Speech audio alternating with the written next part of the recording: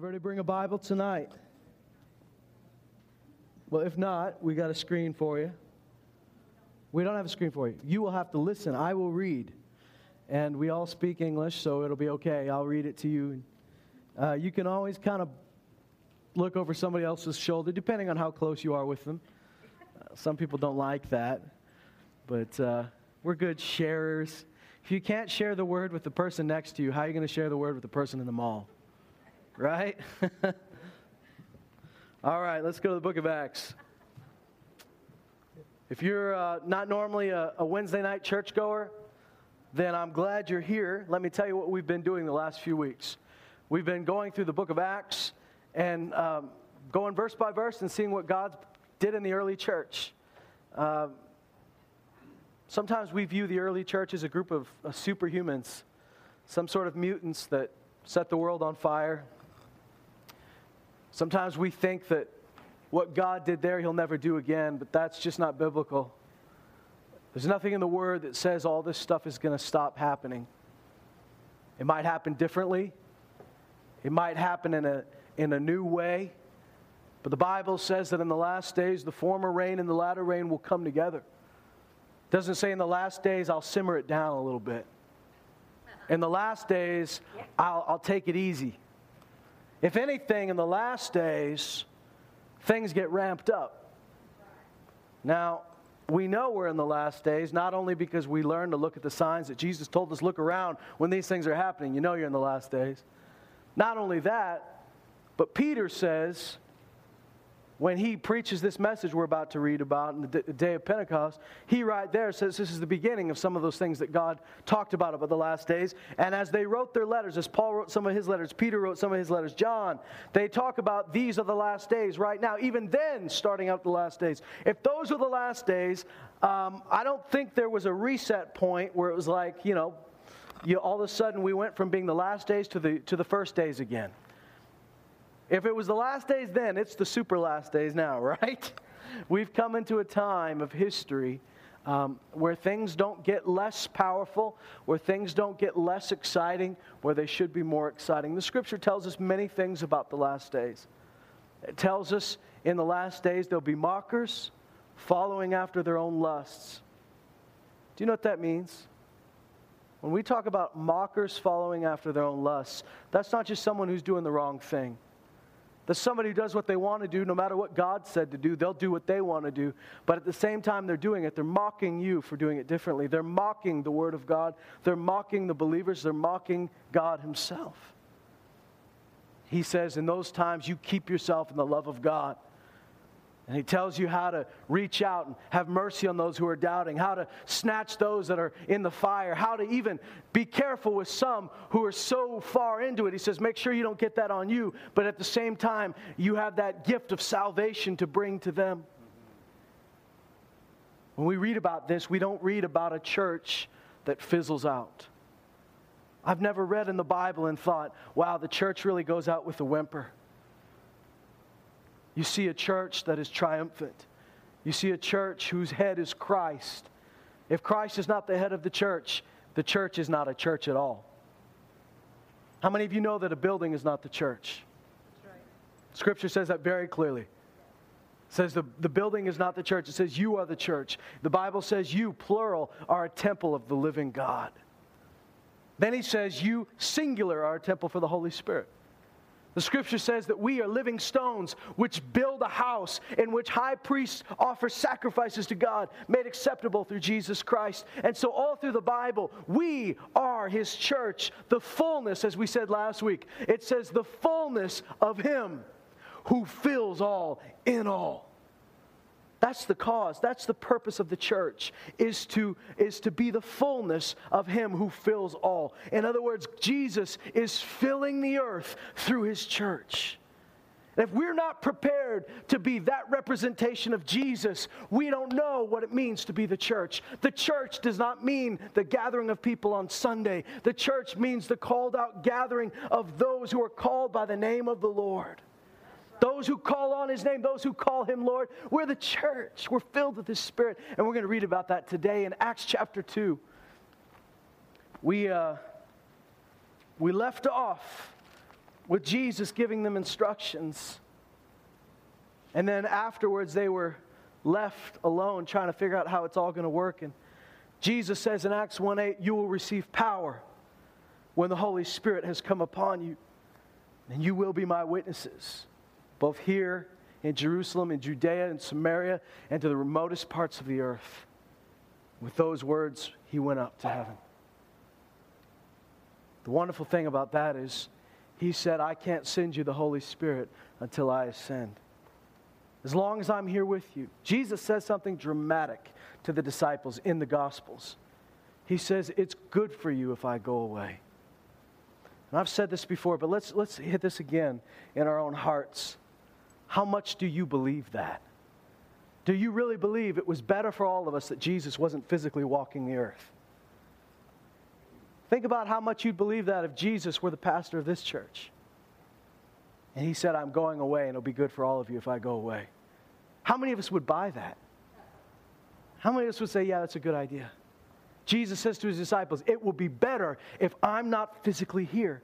You know why that's hard for us to understand? Because we need something to see. We need to touch something. We need to, the disciples followed Jesus around. And as long as he was with them, as we sang in that song, because you're with me, I do not fear. As long as Jesus was with them, they're good. If he says, let's go across the sea, he's in the boat. Now, they may have to wake him up while the sea is storming, but at least he's in the boat. We'll survive this. They go over to Decapolis. A demon-possessed man comes out. They're not afraid because Jesus is here. And the sea and the wind obeys him. The demons obey him. Nothing can hurt us while we're with him. Even when he sent them out 2 by 2. They knew they could run back home and tell Jesus that he was there praying for them, that he was there interceding for them. And when they went back, they could tell him the good news. But when he goes up to the Father and he leaves the planet, he says, that's going to be good for you. Because when I go up, I send the Holy Spirit down. And the Holy Spirit's not going to be in one of you, he's going to be in all of you. As he begins to describe the relationship between them and the Holy Spirit, he sets up how he's going to lead the church. Remember we read at the beginning of the book of Acts, Luke writes to Theophilus, he says, in this he talks about the book of Luke. He says, in my first account, Theophilus, I wrote about all that Jesus began to do and teach during his time on the earth. And then he starts writing about what Jesus continued to do. He says from the time that Jesus was born to the time he was resurrected, that was the beginning of what he was going to do. See, too many of us think that was all that Jesus did. But Jesus, that was the beginning. And as he walked the earth, he ministered, he showed them what God was like. He trained up 12 disciples. He did all of these things. He did the most powerful thing by going to the cross for us and ending the curse and defeating sin and all of those things of being resurrected. But yet that was all the beginning. And the continuation of what he was going to do was through the church. And the beginning of what we see in the book of Acts is the very start of our church. It's the start of it. The early church is not a different church. You know that, right? We talk about it like it's a different church. Well, that's what they did in the early church. So the early church is the same church we're in now. It's just the very beginning of it. And I believe that what Jesus did in the beginning, how he started it, is how he meant to finish it, how he meant for it to be all the way through. The start was not to be more glorious than the last. And he says this, as we go into Acts chapter 2, this is what happens. They've gathered together because the last thing he told them to do was to wait. He didn't tell them what to wait for. We know in hindsight that he came on the day of Pentecost. When we say Pentecost now, we generally think of this event in the book of Acts, but to them at the time, the Feast of Pentecost was something they'd been doing all their lives. It was 7 weeks after Passover. In Leviticus, we see this instituted. This is what they would do. 7 weeks after the last day of Passover, they would celebrate the spring harvest. And they would give the first offerings to the Lord. And they would give a wave offering to the Lord. And they would celebrate that he had done these things for them. It was also in the day of Pentecost, the Feast of Pentecost, that the law was given. So they didn't know at the time the Holy Spirit would come on the day of Pentecost. All they know is Jesus said, wait for me in Jerusalem. Why did it have to be Jerusalem? Could it be anywhere else? Our headquarters is not Jerusalem, they're thinking. These are Galilee men. These are women from different parts, but they are not Jerusalem people. You remember what they said only like a couple weeks before Jesus died. They said, as they're kind of in a safe spot, Lazarus dies. They get a report that he's actually sick, and Jesus already knows that he's dead. He says, our friend Lazarus has fallen asleep. We're going to go wake him up. That sounds like a movie line. Like, that's so cool. Our friend's fallen asleep. Let's go wake him up. That's how Jesus views death. He's asleep. Let's go wake him up. And the disciples start to quiver and they say, no, Lord, no. They said, if you go down there, you're going to die. And because we said we'd stick with you, we're all going to die. Can we just not go? If he's asleep, he'll wake himself up. And Jesus said, let me tell you plainly, he's dead. Well, then more reason why we don't need to go. They got enough people go to the funeral. We're cool. Jesus says, no, we got to go down because this sickness will not end in death, but it'll end in the glory of God. So they don't want to go to Jerusalem because they understand. Now, Bethany is a suburb of Jerusalem. So like the difference between here and that 7-Eleven on Highway 17, that's about how far it is. It's too close for comfort. We do not want to go to Bethany. Bethany is right near the hotbed of where they hate us.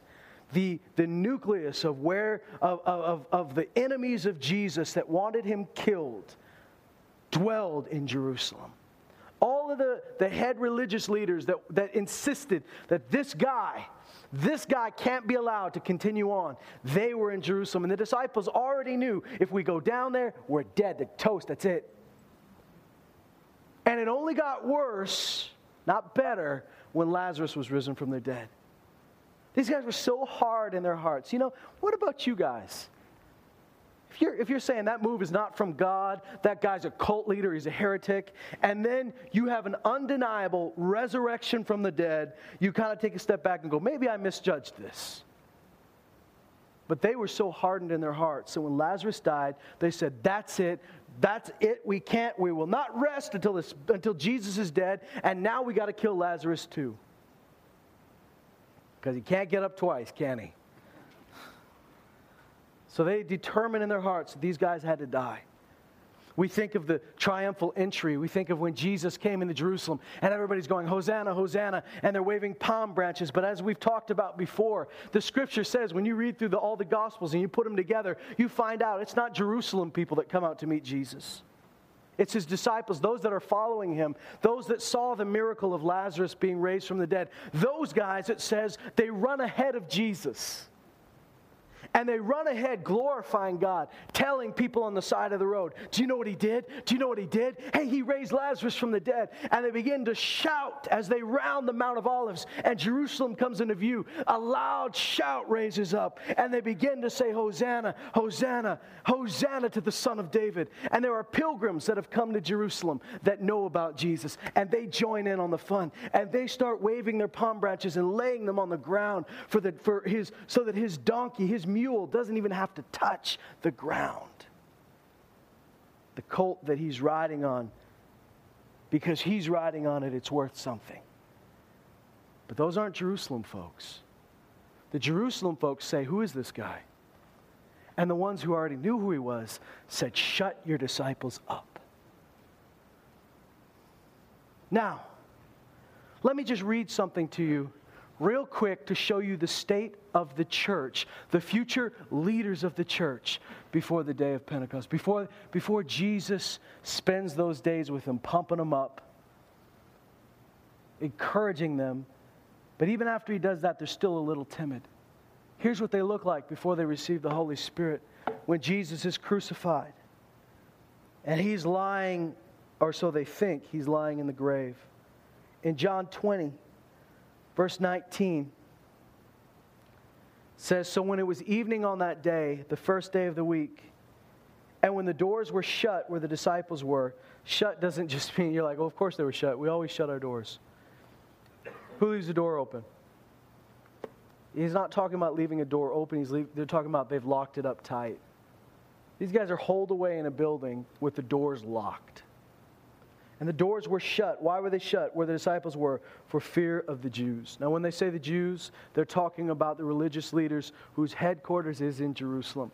These religious leaders had enough clout that they riled up the crowd to insist that Jesus be crucified before a well-known, well-hated criminal. You guys remember the story. Pilate didn't want to crucify Jesus. Pilate was the governor at the time. He didn't want this on his hands. He knew Jesus was an innocent man. And even if he had his doubts, his wife has a dream and says, you can't crucify this guy. You cannot kill this guy. He's an innocent man. But Pilate's afraid, and there's a good reason to be afraid. Governors of this area had known for a while, you do not make these people mad. Keep them tame. There was one time where a governor was coming through. He was going to come through Judea, and there was a new emperor, and they had these banners and flags with the emperor on there. And the Jews believed that there would be no images. No graven images, no images at all. So they didn't want images on their walls. They didn't want things. So when the Romans are coming through, and it's got an image of Caesar, this to them is idolatry. They're extra careful because they got in trouble with this plenty of times in the past. They had a bit of a habit of slipping into idolatry. You guys, can I get off topic for a minute? You remember when the Jews the Israelites were wandering through the wilderness and they began to grumble and complain, and these desert snakes that the Lord had been hiding and keeping back from them, holding at bay, they began to mutter and complain, and so the Lord said, all right, you deal with you don't want me you don't want my plan? Here's what you get without it. And those serpents came out and began to bite them, and they were poisonous, deadly poisonous. And they said, as quickly as they changed their tune and say, oh, Moses, save us, we're sorry, we're stupid, we're idiots, please save our lives. And Moses goes to the Lord and he says, they're stupid, they're idiots, but I love them. They're all I got. They're a bunch of knuckleheads, but they're all we got. Please, can we save their lives? And the Lord says, well, put a snake on a pole. Put a brass serpent on this pole and hold it up. And what they didn't know is that symbol was to symbolize Jesus being cursed on a tree for them. It was to symbolize what would happen over millennia later, what Jesus would do. What a powerful image. And as they looked on it, they were healed. But then, a little while later, and a couple hundred years later actually, we find out in the book of Kings that they've started worshiping this thing. They kept it around. And they start saying, this thing's awesome. Because they had a habit of wanting to worship things they could see, like we're talking about. They need something to see. That's why they put a calf, crafted a golden calf. It's easier for us to have a God we can see. So they have this thing, but hey, this came from God, so it can't be that bad. So this becomes the point. And they come up with a fancy name for it. You guys know where I'm going because you've heard this before. The Hebrew name for it is copper thing. It's translated copper thing. That's the name they've come up with this.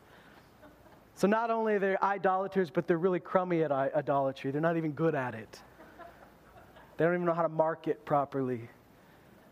So they're real cautious about this. And when the Romans come through with these images on their flags, the elders come out and they say, you can't come through our city with those flags. And the Romans said, oh, yes, we can. And they said, okay, fine. But you're going to have to, and they all kneel down, they put their heads on the road. They say, you're going to have to chop all our heads off first. That's the only way this is ever going to happen, over our dead bodies. And they knew, we do not want to cause these guys to rebel, because they are a sleeping, they're not a big nation, they're not a mighty nation, but they have their convictions. And once we tick them off religiously, there's no stopping them. And so Pontius Pilate realizes that this thing is not led by the political leaders, although the political leaders and the religious leaders were kind of the same thing in that area. He realizes it's not a political issue, it's a religious issue. He doesn't want to touch it with a 10-foot pole, but he knows he can't afford to make these guys mad. And these guys were able, so he offers up, he says, I know a way. There's a tradition this time of year for Passover. We let one criminal go free. But instead of letting that guy that jaywalked free, just kind of a nice, easy pardon nobody's bad with, I'm going to give him a choice between Jesus and a really, really bad man. We don't know what this guy did. Could have been a serial killer for all we know. We know that Pontius Pilate thought he tricked the Jews. Pick a really bad guy, and they're going to have to say, well, obviously, I guess we're going to have to let Jesus go. But they say, no, give us Barabbas. Let that guy go free. Somehow, these leaders have such a grip on Jerusalem that they would rather let a terrible, terrifying criminal go free in their city than let Jesus go free. Now, this is where Jesus says, wait for me. Stay here. Jesus, your Holy Spirit can be anywhere, right? Let's have a little conference. Let's have our own little first annual Jesus People Conference. We're going to have it over in Galilee where people like us. Right in the middle of Jerusalem. Let's go rent an upper room. Hopefully no one comes looking for us. They go to the upper room and it says they begin to pray together. It says they eat together, they stay together, they don't leave that place because they don't know when he's coming. Now it makes sense to us now. Oh, wow. Do you realize how significant the day of Pentecost is? That celebration, 7 weeks, which 7 being a number of perfection, that's 7 weeks from the Passover, 7 weeks after the Passover lamb, Jesus himself was slain for them. Now they receive the Holy Spirit, the first fruits. They become the first fruits of many brethren. They become the first church.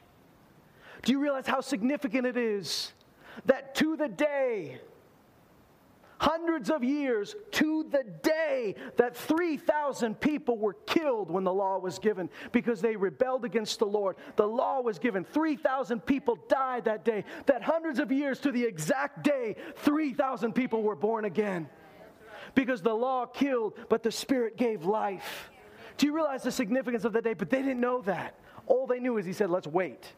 In the city of vipers, in the city where they hate us, in the city where they crucified our King, in the city where we ran away in terror, in the city where they would like nothing better than to squash us once and for all. They gather in the upper room. Not just the disciples, but 120 people in all, men and women, gathered together in that room. And they're praying. They're seeking the Lord. They don't know what they're waiting for. All they know is that the Spirit is going to come upon them. And when he comes upon them, they will receive power and they will be his witnesses. They have no idea how that's going to happen. They're just doing what Jesus said. As they wait and they pray, everybody's smart enough not to leave. We could learn something from that. For when God is doing something, our schedule becomes his schedule. As you look through the great revivals through history, where God shook nations, and believe me, it's going to take a great revival for this nation to be where it needs to be in these last times. You look at those great revivals, people stayed for days. People didn't leave until they felt God was saying, you can leave. In this city, how many of us would say, all right, you have my week? You didn't book the time off. You didn't schedule for it. But there's a moment, there's something that God is doing and you know you can't leave. And you have to pick then, whose schedule do I obey? And they just stayed. They stayed in the room. Here's what happens. Let's go back to Acts 2. It says, when the day of Pentecost had come, they were all together in one place. And suddenly, That's why you have to be where God tells you to be. Because you don't know when suddenly is going to come. You notice this didn't happen and then they were all summoned to one place. They were there when the moment came. We're waiting for the moment to come and then we'll say, okay, we'll get on board. But what you need to do is you need to hear the voice of the Lord say, wait for me here, and you wait, because you don't know when the suddenly is going to happen, because suddenly, by definition, is unpredictable and happens quickly. Suddenly, there came from where? From heaven. Didn't come from the window. Didn't come from the door. It came from heaven. A noise. Like a violent rushing wind. So that's the first thing they hear. They don't feel a violent rushing wind. It says the first thing that happens is they hear something. Like a violent rushing wind. Can you imagine it? Come on, guys. We read this story so much it becomes common to us. But picture yourself in that place. Any of you ever watched the Transformations documentaries at all? Anybody? Show hands, no? Couple people, all right. Well, there's a documentary series about places in the world that were utterly changed and transformed through the power of prayer. One of those places, it was in the second documentary series, happened in the Arctic. And I remember watching this as a teenager with some of my other friends, and we had just got turned on to the Lord, and we were watching this, and all of a sudden they start to interview some of these Inuit people in our very nation, and in Canada. They're interviewing these Inuit people, talking about this thing that God did, and I remember just being in awe. And I remember Dad walking by going, I stayed with that lady when he went to preach there. He said, I stayed at that house. But they told the story of what God did. They said, they've got the recording of it. Thank God for equipment where you can record some of this stuff. Here's what happens. Here's what happened. They were seeking the Lord. They were worshiping. They were praying. And all of a sudden, a sound like a train coming through. I imagine that was a little bit like that violent rushing wind. A train coming through, and it was loud, and you can hear it on the tape. Here's the thing. Here's what happens when we get a loud sound on the system. What do? Everybody turns around and looks at the sound guy. And the sound guy, who nobody notices until something goes wrong, bless their heart. How often have you gone back and said, I didn't notice it. The sound was clear. It was perfect. Thank you, sound man. No, if the music sounded great, you talk to these guys. If the preaching was good, you talk to me. Does anybody go and say, boy, I heard everything just right. Thank you, sound guy. Maybe you should. But here's what happened. They start violently unplugging stuff.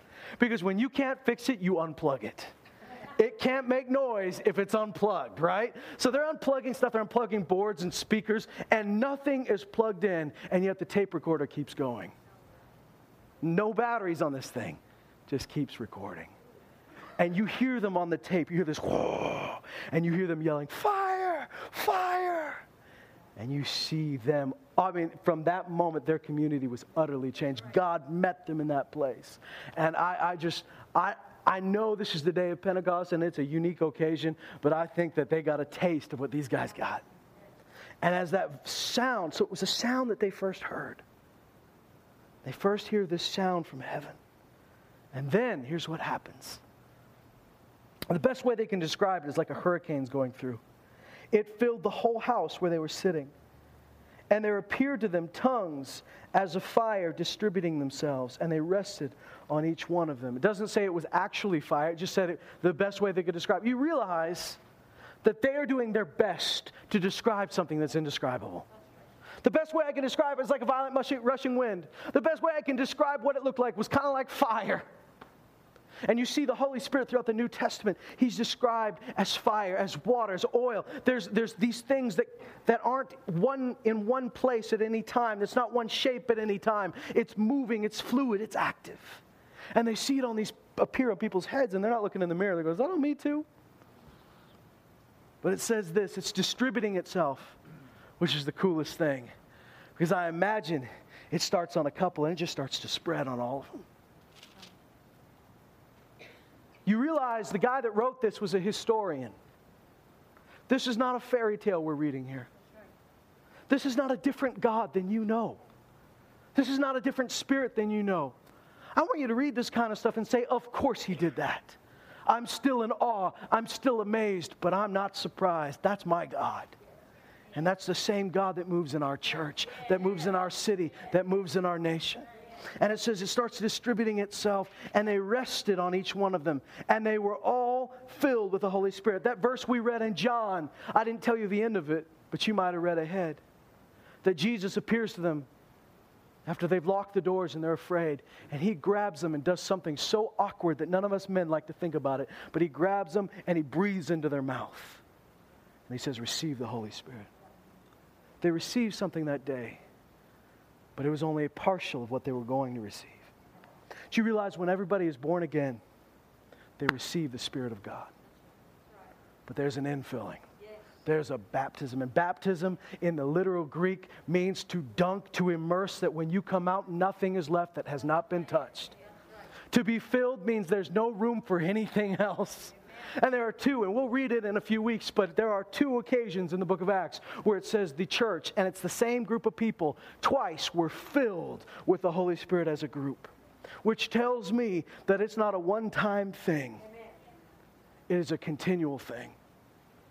It says they were all of them, not just the disciples, or the apostles who are the same, the disciples became the apostles.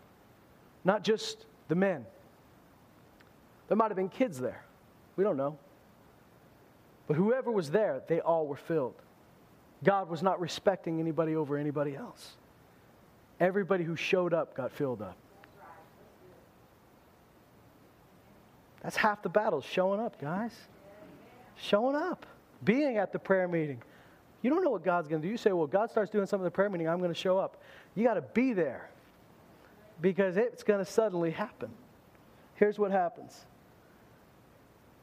It says they were all filled with the Holy Spirit, and they all began to speak with other tongues as the Spirit was giving them utterance. What's crazy about this is it doesn't say that they're freaked out at all. I imagine they're just thinking, there's probably a threshold. You know, there's just a threshold. When it gets so crazy, you just stop being surprised. And they're just, this is happening. It says, now there were Jews living in Jerusalem, devout men from every nation under heaven.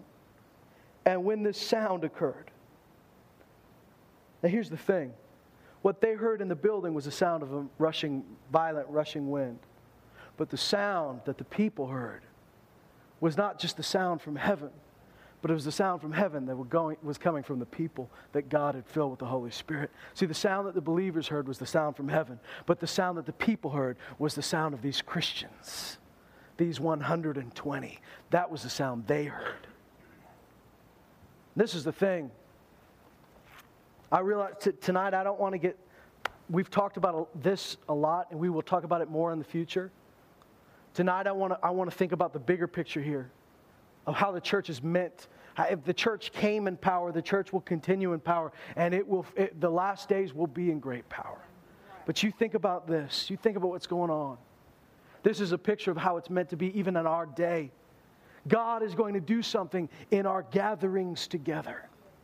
God wants to do things and fill us and encourage us and anoint us in these times together. But it is always meant, what we hear from heaven is meant to be echoed through our mouths out to the world. It starts in a room and it spreads to streets. And what Jesus said was this: I will whisper to you things, but the things I whisper to you, you will shout from the rooftops.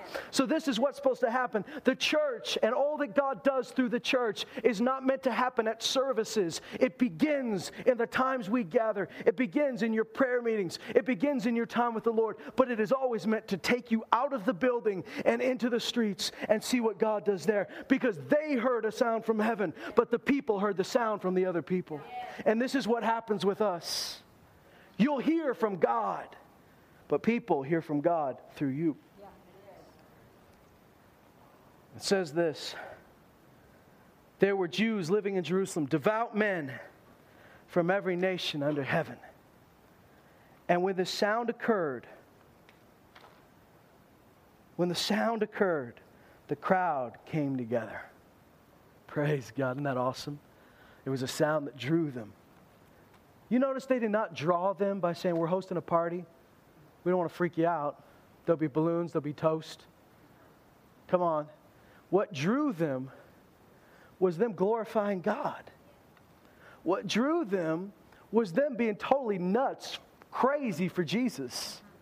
We think what's going to draw the world is when we become, like I've said before, a PG-rated version of what they're already doing. But that's not what draws the world. What do people need? They need Him.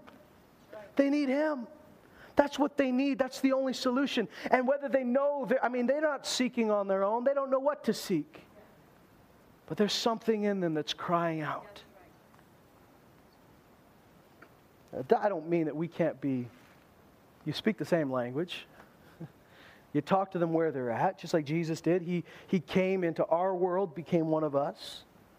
You don't have to go wear white robes, speak in Latin to them. Nobody does that. That's why I'm saying it. Some other language. You don't go and use old King James English with them. But there's still a sound that draws devout people that are seeking God. It says this: when the sound occurred, the crowd came together and were bewildered because each one of them was hearing them speak in his own language. They were amazed and astonished, saying, "Why, are not all these speaking Galileans? How is it that we each hear them in our own language to which we were born?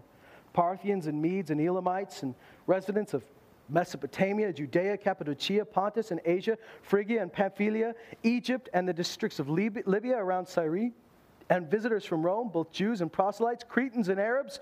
We hear them in our own tongues, speaking of the mighty things of God." Some will use this scripture and say, okay, you see, speaking in tongues is just a translation device. They say, this is just God enabled them to speak in different languages. I'm going to tell you something. And this is what I believe, and you can disagree with me on this. But I believe the Word of God bears this out. Do you notice it never says they were speaking in these different languages? It says each one of them said, we each one of us hear them in our language. These men were speaking in a heavenly language. They were speaking in a heavenly language, but each of these people said, he doesn't say, I hear one of those guys. You notice they didn't say that? The Cretan didn't say to the Arab, I hear one of those guys talking in my language. He says, we each hear them in my language. And look how many languages there were.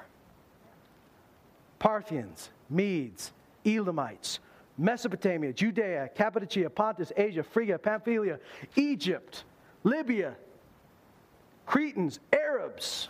You know how many language groups that is? Stick 120 people there speaking all those languages. Can you pick any of it out?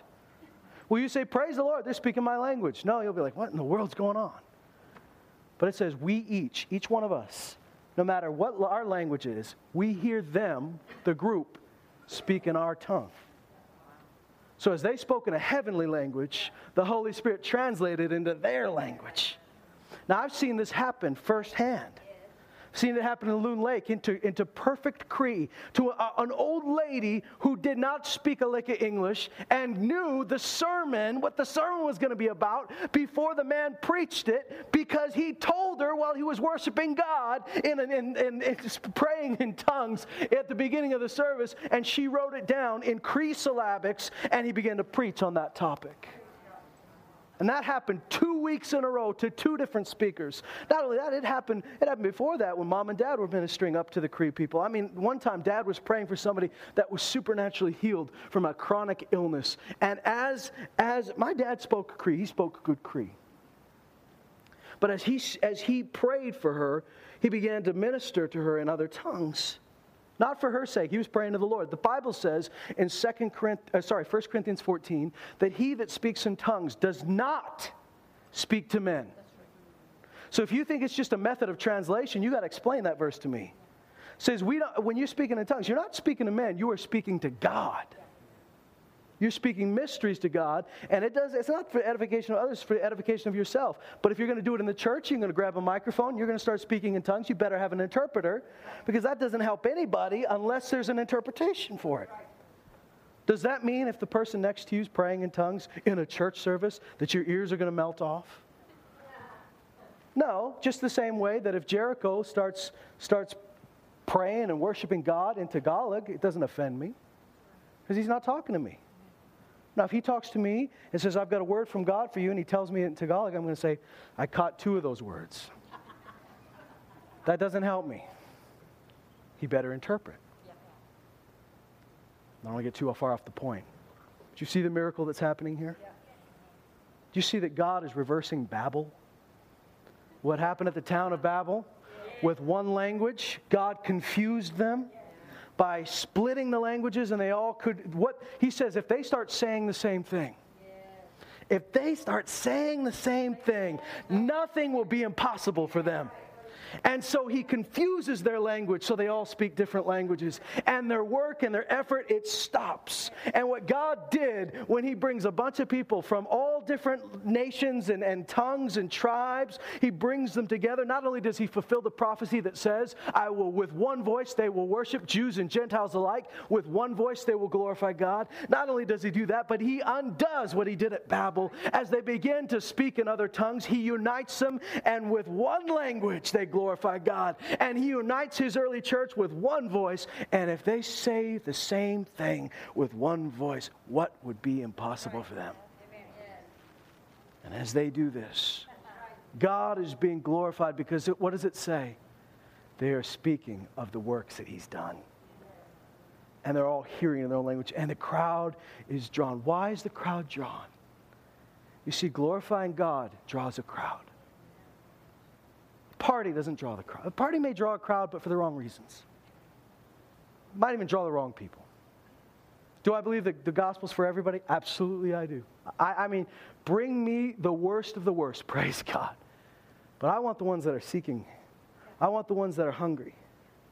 I want everybody. But you know, here's what happened. As they glorified God, a crowd came. We've got a nice lady right here who was just walking outside the church and heard the sound of people glorifying God and came in the building. That's how you got saved, isn't it? Just walking outside the church. Now, what if we spread that out there so that you didn't have to be in the neighborhood of a church to hear that sound? What if you heard that sound at the mall?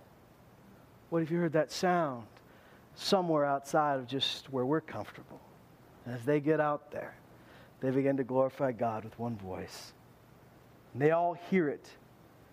They all continued in amazement and great perplexity, saying to one another, what does this mean? Who's saying that? It says the devout people. The devout people love the Lord. They just don't know him yet. And they're all saying, what does this mean? They're in amazement. They're hearing God. But there's another group of people. It says here, but others. So the first group he's talking about are group from all over the world that have gathered in Jerusalem, whether they're there for the feast or they've come to live in Jerusalem.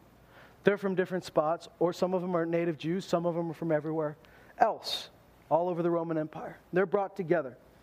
It says, these are devout men from every nation. Then it says, there are others who say, and they begin mocking and say, they're full of wine. Did you know it's not the devout people that say these guys are drunk? It was the mockers. Why? Because the devout people heard what God was saying. The mockers heard a bunch of people babbling. The mockers, I mean, come on. If somebody were to get up and 120 people were saying the same thing in your native tongue, you wouldn't go, they're drunk. They're speaking perfect Arabic, must be drunk. That's what drunk people do. Drunk Galileans just start speaking French. That's just, just natural. Must be drunk. Tina's drunk again. She's speaking fluent Ukrainian. Take the bottle away. She just learned another language. None of the people that heard in their own language were saying they were drunk. It was others who were not seeking the Lord, who were not devout, who were not hungry, and they heard a bunch of babblers. Now, I'm sure it didn't sound like gibberish. I'm sure it sounded like another language. They just couldn't understand it. And maybe it wasn't just what they were saying, but the way they were acting. Maybe there was some way they were kind of acting that said, these guys are drunk.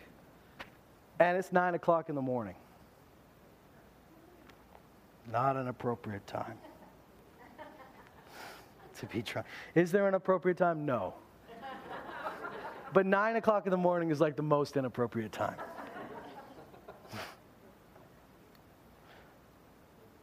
But Peter, taking his stand with the 11, the cowards, they stand together. The fearful, they stand together. They don't just say, okay, good, Peter's going, phew, that's a relief. We're going to slip back into the upper room. You preach. They took their stand with him, shoulder to shoulder, in the city where they were wanted men, in the city where their Lord was crucified. They stood together. We're going to talk about Peter's sermon next time we pick this up. But just as a preview, Peter doesn't say, hey, we've all done stupid things. I don't want to mention it. We've made some mistakes. Things were said in the heat of the moment. Let's all just move on. Peter comes straight out and says, you crucified him. You crucified him. But he's offering you forgiveness. The gospel was preached that day with all its messy bits, with the blame placed squarely on their shoulders and then lifted by the offer of forgiveness. The gospel was preached. You see, the gospel brings us to a point when it is first preached. The gospel must always include the cross and the resurrection. The cross is important because it shows us why we needed a Savior. That the sins of the world were on His back.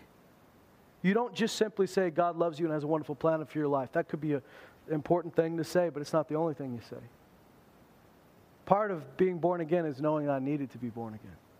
Part of being saved is coming to the point where I realized I needed a Savior.